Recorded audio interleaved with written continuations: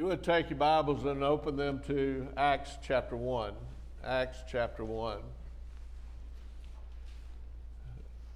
We just sang a song where the last stanza said, "We believe that human eyes saw the resurrected Jesus ascend back up into the sky." I hope that when we sang that, we all were telling the truth, that we really do believe that. There's a big question that comes up about that matter, though, and that is, why do we believe that? And that's what we're going to be talking about tonight. Why do I believe that Jesus was raised from the dead?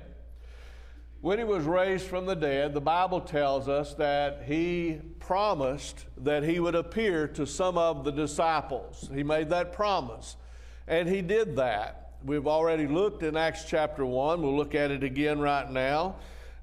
Beginning with verse 1, he says, "The former treatise have I made, O Theophilus, of all that Jesus began both to do and to teach, until the day in which he was taken up, after that he through the Holy Ghost had given commandments unto the apostles whom he had chosen, to whom also he showed himself alive after his passion by many infallible proofs, being seen of them 40 days, and speaking of the things pertaining to the kingdom of God." Okay? When you read that, we as we noticed last night, there was a period of time of about 40 days. I've got my math right tonight. It was 7 weeks plus 1 day. How about that? Okay. So from Passover to Pentecost, 50 days. And for about 40 of those days, Jesus made appearances to various disciples. And this passage tells us that he did it for two reasons. One of the reasons was he was, in verse 2 it says, giving commandments unto the apostles that he had chosen. The end of verse 3 says he spent some time during those appearances talking to them about things pertaining to the kingdom of God. I'm just going to say to you, he talked to them about the church. The church was about to begin, and he's telling them things about how the church is supposed to be, speaking to them of things pertaining to the kingdom of God. And there's no telling what details he talked about there. And then later, the Holy Spirit, he says, was going to guide them into all truth, tell them the things that he had not yet told them after he's gone. But he's talking to them about the church and about how things are supposed to be in the church. That's why the apostles knew those things and were able to write the New Testament for us and tell us what the Lord's church is supposed to be like. That was one of the reasons he was appearing to them. The other one we mentioned last night, which is that he was creating witnesses. Remember, witnessing in the Bible is not just saying what a great life God has given you and talking about all the wonderful things like that. Witnessing in the Bible was a very specific thing, to where it is a person who is able to say, "I saw Jesus alive after he was dead. After he was crucified, after he died on the cross of Calvary, after he was buried in that tomb, after they found the grave empty 3 days later, I saw Jesus with my own eyes. He's not dead anymore. He's alive. I have talked to him. I have seen him." Those witnesses were able to say, "I am an eyewitness. I have seen him with my own eyes." That was the purpose of the appearances. And tonight we're going to talk about the witnesses. And out of all that we study in this week, there's a lot of good things. You're probably going to hear me say, "Though this is the main one." There'll probably be another main one. But this is really, really important. Okay? The foundation of us being Christians is that Jesus was raised from the dead. I mean, that's the foundation. You have to lay that before you start building any kind of religion on top of that. And the religion of Jesus Christ causes us, demands of us, to make decisions about our life. You young people, you're going to be making decisions about who you marry, where you live, and what kind of job you're going to have, and what kind of life you're going to have. Old people, we're still making those kind of decisions, right? I'll throw myself in there, okay? It never ends. The religion of Jesus Christ demands that you make decisions, and much of the time, those decisions that you make are different than what you would have decided if you're not a Christian. In other words, you don't get to do things you really would like to do. And you're going to have to do things you really would prefer not to do. But you choose to stay away from the bad and do what he says is the right thing to do because he's been raised from the dead. And you believe he's been raised from the dead. You know there's meaning to that. And my question to you is, how do you know? How do you know that? I mean, how do you know that Jesus was raised from the dead? Well, a good answer would be, well, I read about it in the Bible. And if you believe the Bible is the Word of God, and though that, I mean, that's an okay answer. But do you realize that people wrote the Bible? Okay? Now, I understand they're inspired by the Holy Ghost, but to somebody who doesn't know all that, have you ever heard anybody say, oh, the Bible's just been written by 40 men and all that? It was written by men. They were inspired by God, but they were written by men, and you have to trust that the men were inspired by God to write the Bible for us. So you're still down to the point to where we're down to witnesses, aren't we? Okay, let me explain what I'm trying to get here. Go to John chapter 20, okay? John chapter 20. Everybody, we have little children's songs about doubting Thomas. And I'm going to tell you, every time I look at this, that story gets bigger and bigger. It's not a kid's story. It's a grown-up story, okay? In John chapter 20, you read, beginning with about verse 12 or 13, somewhere around in there, that Jesus, after he's been raised from the dead, he appears to 10 of the disciples.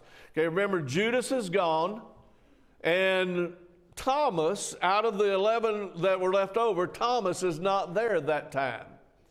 And so Jesus appears to them, talks to them, and you get to verse 24, and it says, but Thomas, one of the 12, called Didymus, was not with them when Jesus came. I don't know where Thomas was, but he wasn't with the 10 others. And Jesus appears to the 10, so Thomas misses out on that appearance, on that visit from Jesus. In verse 25 it says, the other disciples therefore said unto him, we have seen the Lord. So Thomas comes back from wherever he is. He's back with the 11, and the first thing they tell him is that Jesus showed up. Jesus appeared to us and showed himself to us. We have seen the Lord. Now it's obvious, the meaning is he's alive. He's alive. He's been raised from the dead. And Thomas's answer to that is, except I see in his hands the print of the nails, and I put my finger into the print of the nails, and thrust my hand into his side where the spear went in, I will not believe. Okay? So, the first opportunity Thomas has to believe is because of witnesses, the other 10, right? The other 10 are literally taking the role of witnesses when they tell Thomas, Jesus appeared to us, we saw him with our own eyes. And guess what Thomas is not willing to do? He's not willing to accept their witness that Jesus had appeared to them. And so he says, I don't believe y'all. I'm not going to believe that unless I see Jesus with my own eyes. If I can look and see the holes in his hand, and I can stick my finger through the holes in his hand, and I'll check his side, he got stuck with a spear. If I can stick my hand in that hole where the spear went, and then I'll know, then I'll believe. Okay? 8 days later, verse 26 says, his disciples were within, and Thomas was with them this time. He was there also this time. Then came Jesus, the doors being shut, and stood in the midst and said, Peace be unto you. And now he turns to Thomas. Okay, just get the impact of it. I tell you, the more I read this, the more I get out of it. Because immediately, Jesus turns his attention to Thomas. And it's not just about Thomas. We're going to see that it's about us also. Because if we do what Thomas did, we're not going to heaven. We will not make it to heaven if we are like Thomas. And Jesus is going to address Thomas. And in verse 27, he says to him, Reach hither thy finger, and behold me. You wanted to see my hands? Here they are. And reach hither thy hand, and thrust it into my side. You want it here, stick it in there if that's what it takes for you. And be not faithless, but believing. And Thomas's answer is, My Lord and my God. He believed because he saw, because Jesus did all of those things that he said to him. He became a believer. He saw with his own eyes. Thomas becomes an eyewitness, right? Now, I said we're not going to make it to heaven if we're like Thomas. Try to follow me. We'll get a little deep here, okay? It's not because Thomas was a bad guy. And so if we're like Thomas, we're not going to make it to heaven. It's because Thomas wouldn't believe witnesses. In order for Thomas to believe, Thomas says, I've got to see him in person with my own eyes. We don't have that option. We don't have that option. Jesus is ascended to heaven, sitting at the right hand of God, ruling as the king over his church right now. He's not leaving heaven for me to see him like Thomas demanded. That's not going to happen. I don't have the option of demanding that from him. If I am going to believe that Jesus was raised from the dead, there's only one way that's going to happen. And for you also, there's only one way it's going to happen. It's because Jesus left witnesses and we believe the witnesses. That's the only way we're going to believe that Jesus was raised from the dead. And that is different than what Thomas and the other apostles had at their disposal or their opportunity to see Jesus. And Jesus understands that. Look in verse 29. It says, Jesus said, Thomas, because you have seen, you have believed. But guess what? There is a whole world from now to the end of the world of generations and generations of people that aren't going to get to do that. They're going to have to believe because of your witness, Thomas, and of the other apostles. And so Jesus says, Blessed are they that have not seen and yet have believed. You know what he's talking about there? He's talking about you. He's talking about me. If I believe Jesus was raised from the dead, it's because I believe the witnesses that he left. Well, no, I believe the Bible. Guess who wrote the Bible? The witnesses. They're who wrote the Bible. That is the only reason that we believe Jesus is the Son of God and that he was raised from the dead. And that's okay because that's why Jesus created the witnesses by appearing to them and left them and their writings and guards over their writings, so I will always have that chance to listen to the witnesses and to decide whether I believe them or not. But can we see how important the witnesses are? They are the basis of my faith in Jesus. So what we're going to do tonight is we're going to ask ourselves, are they believable? I mean, what kind of witnesses did Jesus leave behind? do they give us enough evidence when they tell me that Jesus was raised from the dead and they saw him with their own eyes, that I can believe what they say? Okay, now I'll ask a question. Don't throw out any names, okay? Just don't speak anybody's name. But have you ever known somebody you just really couldn't ever believe what they were saying? Don't say names, okay? Most of us have. Most of us have known people that after a few times you realize you don't know if you can believe them or not. That's not a good witness. You don't know whether to believe them or not. They're not credible.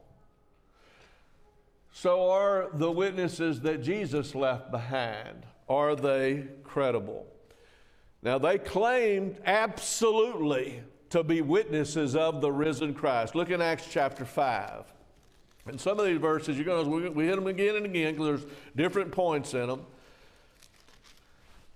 But in Acts chapter 5, beginning with verse 27, says, when they had brought them, they set them before the council, and the high priest asked them, saying, did we not straightly command you that you should not teach in this name? And behold, you have filled Jerusalem with your doctrine, and you intend to bring this man's blood upon us. Then Peter and the other apostles answered and said, we ought to obey God rather than men. The God of our fathers raised up Jesus, whom you slew and hanged on a tree. Him hath God exalted with his right hand to be a prince and a savior, for to give repentance to Israel and forgiveness of sins. And we are his witnesses of these things. The apostles understood their role. We are his witnesses of these things. Mainly, that God did raise him up. Jesus was raised from the dead. The reason his grave was found empty is because he's not dead anymore, but he is alive again. Okay? So, when we think about these witnesses, should I believe them? Because what they're saying is big stuff. I mean, it really has, as Bob said, great impact on our life as to the kind of lives we're going to lead. And in fact, remember the Apostle Paul in 1 Corinthians, we read one of those passages where he says, if Jesus has not been raised from the dead, now this is Texas paraphrase, but we might as well pack it up and go home because it's all a waste of time anyway. So it is a big, big thing for us to decide whether we can believe them. So let's talk about these appearances as Jesus appeared to the apostles and the disciples back then. To begin with, we already read in 1 Corinthians where Paul mentions a bunch of different situations where Jesus appeared to people. And as actually, the other night I was going to read all those. We didn't have time. But all those passages, that was just some of the times that Jesus appeared to people during those 40 days. And what you find is there was a great variety of the people that he appeared to. Some was the apostles, some were family members, some were just disciples that he appeared to. There was a lot of different kinds of people in different places. Sometimes it was in Jerusalem, upper room. Sometimes it was outside of Jerusalem with people traveling. He went to Galilee and appeared to them there. There was a lot of different places Jesus appeared to those disciples. And one of the things that we need to keep in mind is that it was always people that knew him. He did not appear to people that didn't know who he was. He appeared to disciples. In other words, these were people that were able to say, I knew him before he got killed. I'm able to say, yep, this is Jesus. It really was the real person Jesus that appeared alive after he had been crucified. They all knew him. In fact, you remember when they were choosing Matthias to replace Judas and take his place as an apostle, one of the qualifications was that he had to have been one of the men who had traveled around with them before that. You can read that in Acts chapter 1. And one who had seen Jesus alive. after he had been dead, because, in fact, just go to Acts 1. The wording is that he had to be a witness. Verse 22, beginning from the baptism of John unto that same day that he was taken up from us, must one be ordained to be a witness with us of his resurrection. Okay, he's talking, when he says us, that's the apostles. And he says, there's an open spot here. Judas is gone. His place needs to be filled. And that person has to have known Jesus, has to have traveled with us, the verse before that says, because he is going to join us in our job of being witnesses of the resurrection of Jesus Christ. Okay? So these were people who knew Jesus. They're not going to make a mistake in, well, it kind of looks like him. He kind of talks like he did, about the same height. They know who Jesus is. And when they see him again, they know that it is Jesus and that he's been raised from the dead. Let me point out another thing about these appearances. Acts 1 verse 3, we've already seen several times, tells they happened for 40 days. 40 days. They didn't happen before that. 40 days of appearances. He ascends to heaven and they're done. No more appearances. Except when there's another time for another apostle, for one born out of due season, which is the Apostle Paul. And he tells us about that. But the appearances were for a definite period of time, 40 days, for a definite purpose, to create disciples who could be his witnesses that he was alive after he had been killed. And once the witnesses are created, the job is done, the appearances are over. I think when you think about that, that has a lot of meaning to that. It's not just random. There was a very purposeful thing going on. Jesus was making witnesses for us to be able to consider and to listen to. All right? Let's read some verses together now. A very strong point to consider about whether you can believe a witness or not is, do they really want to be a part of that and they're just looking for attention and everything, or is it kind of against their will? And what we're going to find as we read some of these passages is that the witnesses of Jesus became witnesses really against their will. Okay? Now, some people, if you read some of the books about this by skeptics and atheists, they'll tell you that, oh, there was kind of a plot and a plan that Jesus told the people, now, if they kill me, after they kill me, y'all go tell them I was raised from the dead. And even though that's not going to happen, but you tell them I was raised from the dead. And kind of like this secretive plan, and that they were building some false religion or whatever. I heard all kinds of things like that. In other words, that the apostles, what we know as the apostles, they had a plan to kind of do something sneaky and behind the scenes and lie about it before it ever happened, because they were going to build something they were going to be a part of. That is not the way this reads. To begin with, we read several passages last night to where they didn't even get when Jesus said, on the third day I'm going to be raised from the dead. They couldn't get that. They just didn't compute with them about somebody coming back from the dead. Read some of those with me again. Look in Mark chapter 9. Mark chapter 9, in verses 9 and 10. It says, as they came down from the mountain, he charged them that they should tell no man what they had seen till the Son of Man was risen from the dead. Risen from the dead. It says they kept that saying with themselves, questioning one with another what the rising from the dead should mean. Well, if I was to say somebody was raised from the dead, you don't have any trouble to understand that, right? Might not believe it, but you know what that means. They couldn't figure it out. Surely he's not talking about somebody being raised from the dead. Later in that same chapter, verse 30, it says that as they departed thence and passed through Galilee, he would not that any man should know it. For he taught his disciples, the Son of Man is delivered into the hands of men, and they shall kill him, and after that he is killed, he shall rise the third day. Now look at verse 32. But they understood not that saying, and they were afraid to ask him, what do you mean by that? They were afraid to ask him about it. They could not. He said, I will be raised on the third day after they kill me. And they couldn't figure that out. It doesn't sound like a really smooth plan going on here, does it, with them being involved?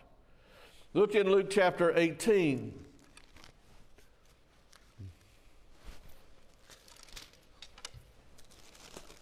In Luke chapter 18, beginning with verse 31. Actually, just go down to verse 33. It says, Jesus says, they shall scourge him, shall put him to death, and the third day shall he rise again. And verse 34 says, and they understood none of these things. If there was somebody in on a being raised on the third day of the week, third day plot, the disciples weren't in on it. They could not figure out what he was talking about, even though it was plain language. And obviously it's because they couldn't imagine somebody being raised from the dead.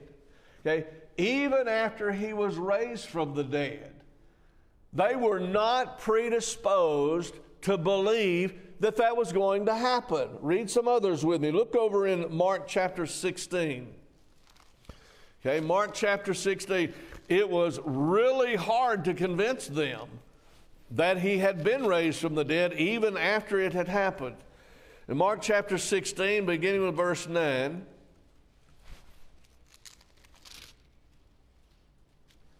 well, getting the right book, that helps. Okay, Mark chapter 16,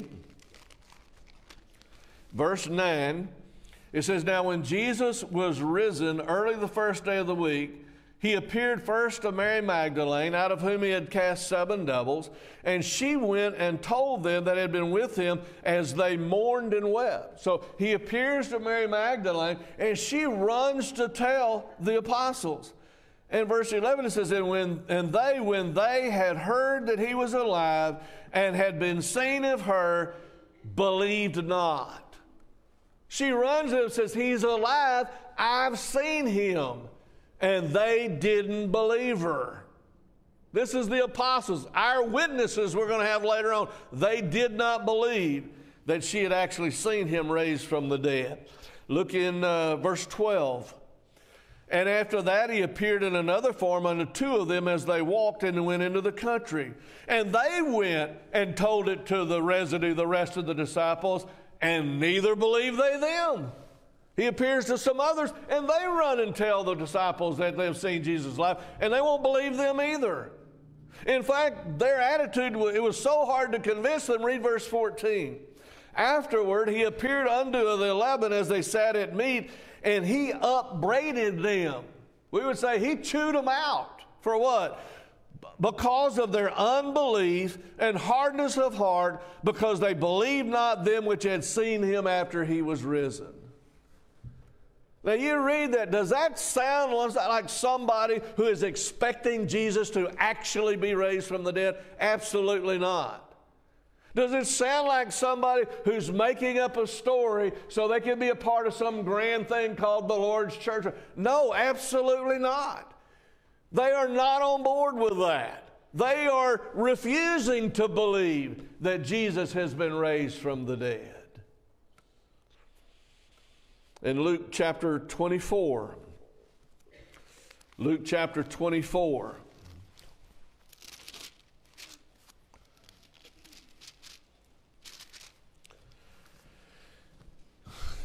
you read where the women come to the grave. The angel tells them Jesus is not here in verse 6. He's been raised from the dead.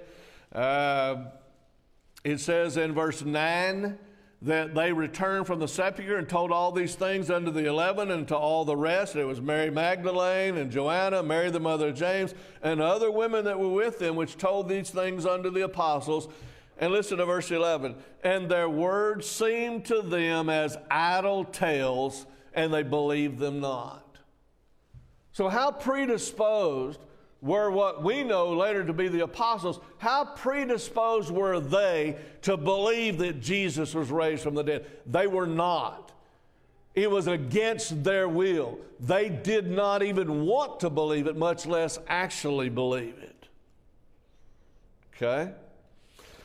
In verse 11, it says it's like idle tale. They thought the women were just making it up. Just making it up a story, like something that happened and they're kind of not thinking straight. So later on, you read about Thomas in John chapter 20. And remember what Thomas said? Thomas is one of the apostles. And Thomas says, I'm not going to believe unless I see him. There's no way. I will not. He's got 10 people telling him we saw Jesus, and Thomas is not believing them. So what changed? Go back to Acts chapter 1. Go back to Acts chapter 1. Let's see again what changed. All these doubting people. Listen, Thomas wasn't the only doubter. He gets a little kind of bad credit for being called Doubting Thomas. They were all doubters. What changed to where these men who were pretty much refusing to even hear about Jesus being raised from the dead, what changed? Well, Acts 1:3 says, to whom he showed himself alive after his passion by many infallible proofs. After he was dead, eventually they had Jesus appear to them, every one of them. And they were given infallible proof. Pick up on that word infallible. Okay? Because when 10 of your friends that you trust, you know they're not liars, when they tell you they've seen Jesus, that's kind of proof, right? That's kind of proof. But they were now given infallible proof. What is infallible proof? It's like what Thomas got when Jesus appears face to face to him, looks him in the eye, and says, Thomas, look at the holes in my hands. Stick your finger through them. Here's the hole in my side. Stick your hand in there and get over this not believing stuff. I have been raised from the dead. In person, I show you this. That's infallible proof. And that's what the apostles got. And that's why they went from being doubters to believers. Okay? So that's a big point for you when you're considering the witnesses. They were convinced against their will. All right? Now, let's step to the side a little bit, off to a little different subject. When you read through some books of skeptics and things, they're going to tell you that these men were kind of crazy. These disciples were kind of off a little bit. They were so racked by grief and sorrow that they weren't thinking straight. And they literally drove themselves kind of crazy, and they began having hallucinations. This is a real popular one among unbelievers. That they were all hallucinating when they saw Jesus in these supposed appearances that he made to them. So let's talk about that. Were they hallucinations or were they real appearances by the risen Jesus? Now, we need to talk about hallucinations a little bit to begin with. Hallucinations are when you imagine something happening. You imagine you see something that's not real. It's not there. Okay? But a hallucination is something that happens within the person. It is subjective, not objective. It's not like they're seeing something actually that's there and they just don't get what it is. There's nothing there. A hallucination is all inside, all in the mind. I remember we had a patient one time, and he had a disease that had just pretty much, it was a horrible disease and pretty much fried his brain. It was just so strange and weird. And one night I came to work. Well, he's sitting there by the nurse's station in a chair, and his room is right there across the hallway. And I said, well, why don't you go in your room? So he said, are you kidding me? You'll burn up in there. Well, I'm thinking, okay, well, let me turn the thermostat down for you. No, there's a fire in it. Can't you see the fire? And I look in there, there's no fire in this room. He said, that's an inferno in there. He said, I'm not going in there. I'm not going to get burned. You want to get burned alive? You go on in there. And I'm like, look, there's no fire. He thinks there's this raging fire going on in his room there. So he spent the rest of the night at the nurse's station. But that's a hallucination. When inside, see, that was all inside his mind, nothing outside, all inside. That's an important point. Because when we read of the appearances of Jesus, the Apostle Paul says that one time he appeared to more than 500 people at the same time. Think about that. He appeared to 500 people at the same time. And they all say they saw Jesus raised from the dead in person. Were they hallucinating? Scientifically, there's no way. Because hallucinations are all inside. Were they all having the same messed up mind, hallucinating inside at the same time, and all sharing the same exact hallucination at the same time? I can guarantee you the answer is no. It's scientifically impossible. They might have all been hallucinating, which is really far-fetched, but they're not going to all have within themselves, within their own mind, the same kind of way their mind is messed up, all at exactly the same time. They're not going to all have the same hallucination together at the same time. It is scientifically impossible, medically impossible. So what's the answer then? The answer is it wasn't subjective.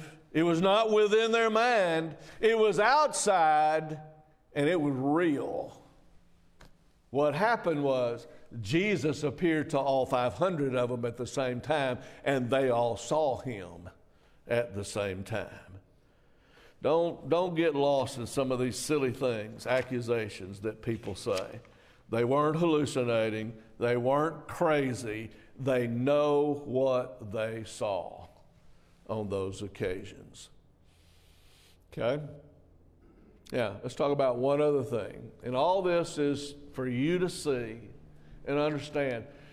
Jesus created credible witnesses.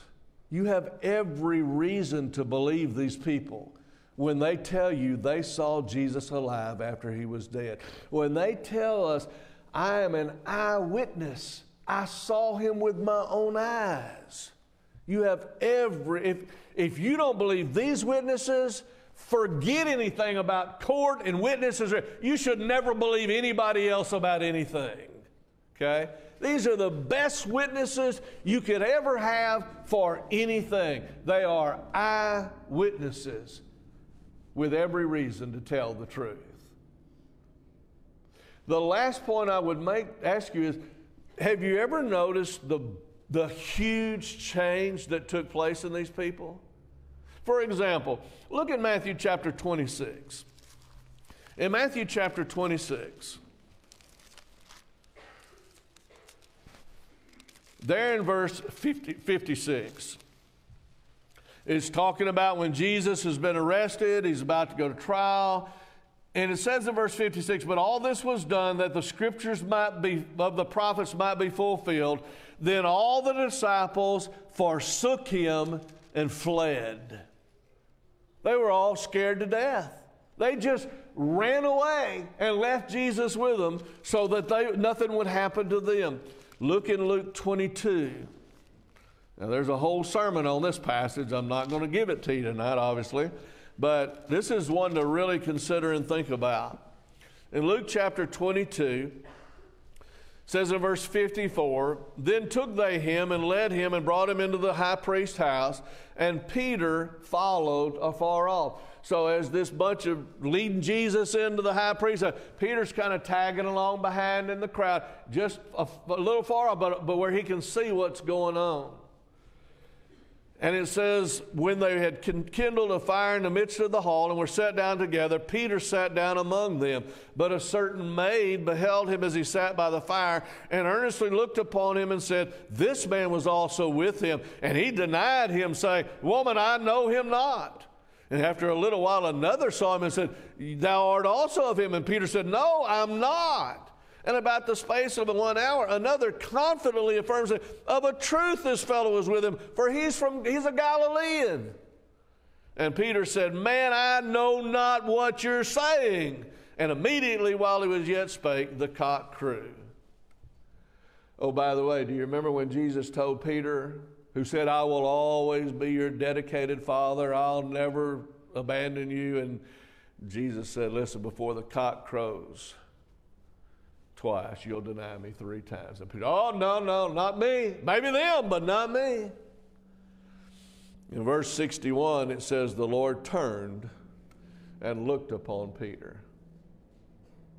Out of all the stuff that Jesus had going on right there, remember, it was a pretty bad spot for him. I don't know how far Peter was away from him, but he wasn't far enough that Jesus couldn't see him. They were within eyesight. And Jesus knew what was going on out over there on the edge of the crowd. And when he denied him the 3rd time, Jesus turned and just looked at him. Okay? Get Bob to preach a sermon on the rest of that. It's really good. But my point is to you, look how scared he is. He's scared even to admit that he knows Jesus.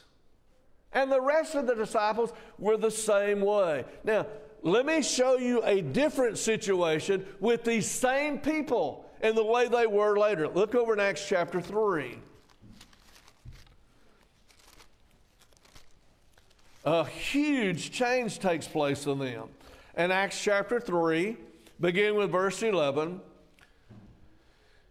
and it says, as the lame man which was healed held Peter and John, all the people ran together unto him in the porch that is called Solomon's, greatly wondering what had happened. And when Peter saw it, he answered unto the people, ye men of Israel, why marvel ye at this?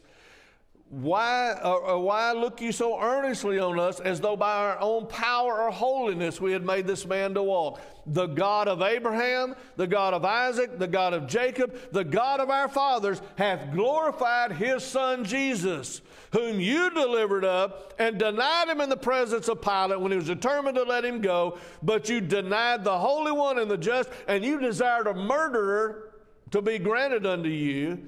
And you killed the Prince of Life, whom God hath raised up from the dead, whereof we are witnesses. Can you hear the power in that? Where before they were running scared, now he is talking to some of the very ones involved in having Jesus killed, and he says, you are murderers. You killed the Prince of Life. You could have killed an actual murderer, but you let him go, and you killed a totally innocent man, Jesus, the Prince of Life. That's boldness. That's courage. That's not being scared anymore. Look in chapter 4.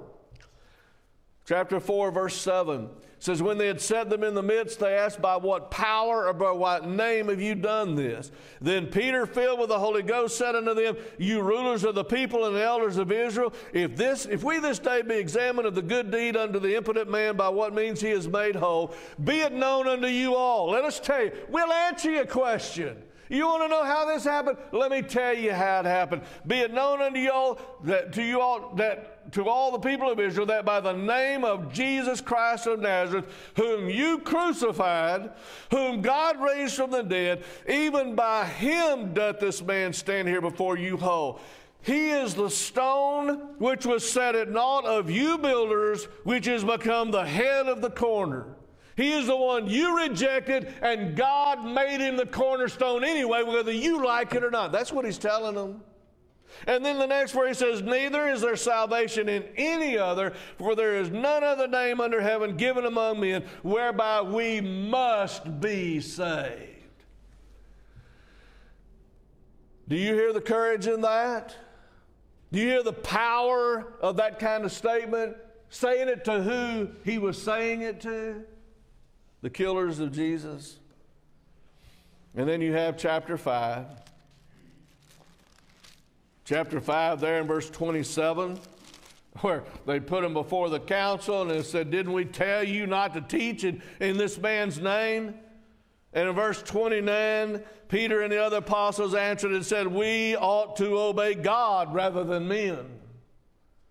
To their face, he said, we will not obey you. We will obey God first. This is being said to people who will kill them. We're not going to listen to you. We're going to listen to God. Verse 30, the God of our fathers raised up Jesus, whom you slew and hanged on a tree. Him hath God exalted with his right hand to be a prince and a savior, for to give repentance to Israel and forgiveness of sins. And we are his witnesses of these things. They went from being scared to death to being in the face of the killers of Jesus and telling them off, we would say. What happened? Well, what happened was what happened in between those occasions, which is Jesus was raised from the dead, and he appeared to them, and they knew he was the Son of God. They knew he was the Messiah. They knew he was raised from the dead, and all that means. Remember when I said in the beginning that when you really get that, it gives us so much power inside ourselves as Christians. That's what I was talking about. That's what it did for the apostles. Okay, now listen. These people were willing to die. And most of them did die because of the witness that they gave, that they had seen Jesus raised from the dead. Why would they do that? Because they knew it was true. Now, I'm going to make a couple of statements. I want you to get the wording here. People don't die for a lie that they know is a lie. Okay, so what does that mean? What it means is a liar, when he gets caught, he'll hold out as long as he can, but he knows it's a lie. He knows what his premise is, it's a lie. He's going to die for that if he hangs on to it, but he knows it's a lie. He will give it up eventually. He's not going to die for what he knows is a lie. Now, there are other people, and there's been a lot of people in time that died for a lie. They just didn't realize it was a lie. They were deceived. Somebody had deceived them, David Koresh in Waco and all the bunch that died with him. That's a good example. He was a liar, and he lied to them, but they believed him. They did not know they were dying for a lie. So they stuck with him, and they died for it. But people who know the lie is a lie, they will not stick with it to death, because they know they're dying for nothing. These men stayed with their witness even to the point that they were killed for it. Why did they do that? Because they knew it wasn't a lie. They knew, they were eyewitnesses. Listen, the fact that they died for this should carry a lot of meaning for us. Because if anybody would know they were lying when they said, I saw him with my own eyes, it would be them. They would know whether that was true or not. And they died for that witness. I don't know how much more credible they could be when they tell us they saw Jesus raised from the dead. Okay, let me give you a couple of other passages. In Acts chapter 26, I encourage you to read verses 21 through 23. Not going to do it tonight. But let me just tell you what's there.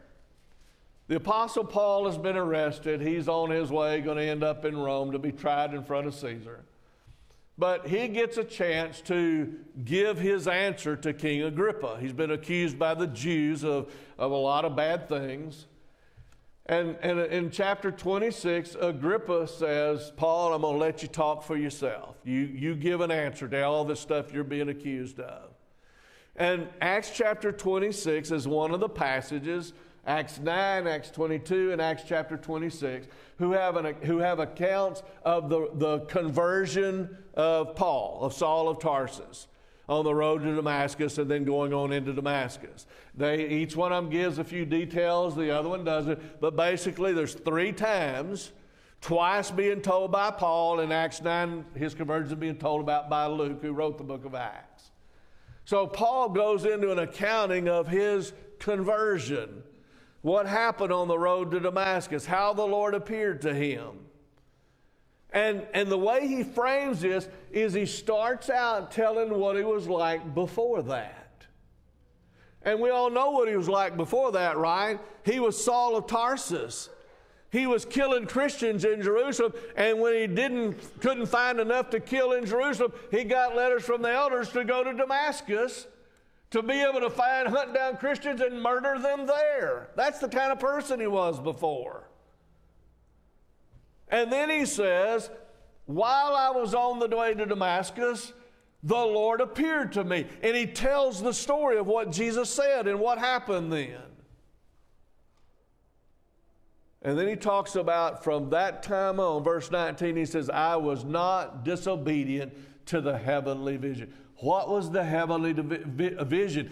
Jesus appeared to him and talked to him. And he said, from that point on, I have gone about teaching the gospel of Jesus Christ and the resurrection from the dead, because I saw the risen Christ raised from the dead. And this is why I'm a prisoner. This is why the Jews don't like me. And if you think about, Paul in the beginning is telling one kind of person he was, completely against Christ and Christians. Now, at the end of it, completely different person, completely for Christ, going to die for him if he has to, and for Christians. And as you read that, the point that Paul is making to Agrippa is there's only one explanation as to why I would do that. There's only one explanation of why this great change would have happened in my life. I gained nothing from it physically. I gained nothing from it of a worldly nature. I lost my fame. I lost my power. I lost my reputation among the Jews. I lost everything I have of this world because of this change that took place in my life. And there's only one explanation that you can get out of that, and that is, when I tell you I saw Jesus on the road to Damascus, I saw Jesus on the road to Damascus, and he's alive because he was raised from the dead. And Paul died for that witness. Okay? Now, I am, and you are, completely dependent. Now get that, I'm not overstating that. We are completely dependent on these witnesses we've been talking about. Are they credible? Are they believable? They are. I mean, how could you get better witnesses than what we've talked about? How could Jesus have created a better witnessing for us than what he did with these men? And so the answer is this: if they are believable, guess what we should do? We should believe, right? Well, that's sensible, right? If they are believable, we should believe them when they tell us they saw Jesus raised from the dead. And there's something that comes out of that. Number one, you don't have to doubt whether Jesus was raised from the dead. You have all the evidence in the world that you would ever possibly need. In fact, in the end of John, chapter 20, he said, look, there's a lot of other things that Jesus did that we didn't even write down in the book, but these are given and recorded for you that you might believe that Jesus is the Christ, the Son of God. We have all the evidence that we need. And there is a reaction that we should have after looking at that. And it is the reaction of Thomas, who was no longer doubting, but when he felt Jesus, he said, my Lord and my God. And from that moment, Thomas was a true believer. And he too gave his life for that. Okay? We're talking about they all died for it. So I would ask you, would you die for Jesus?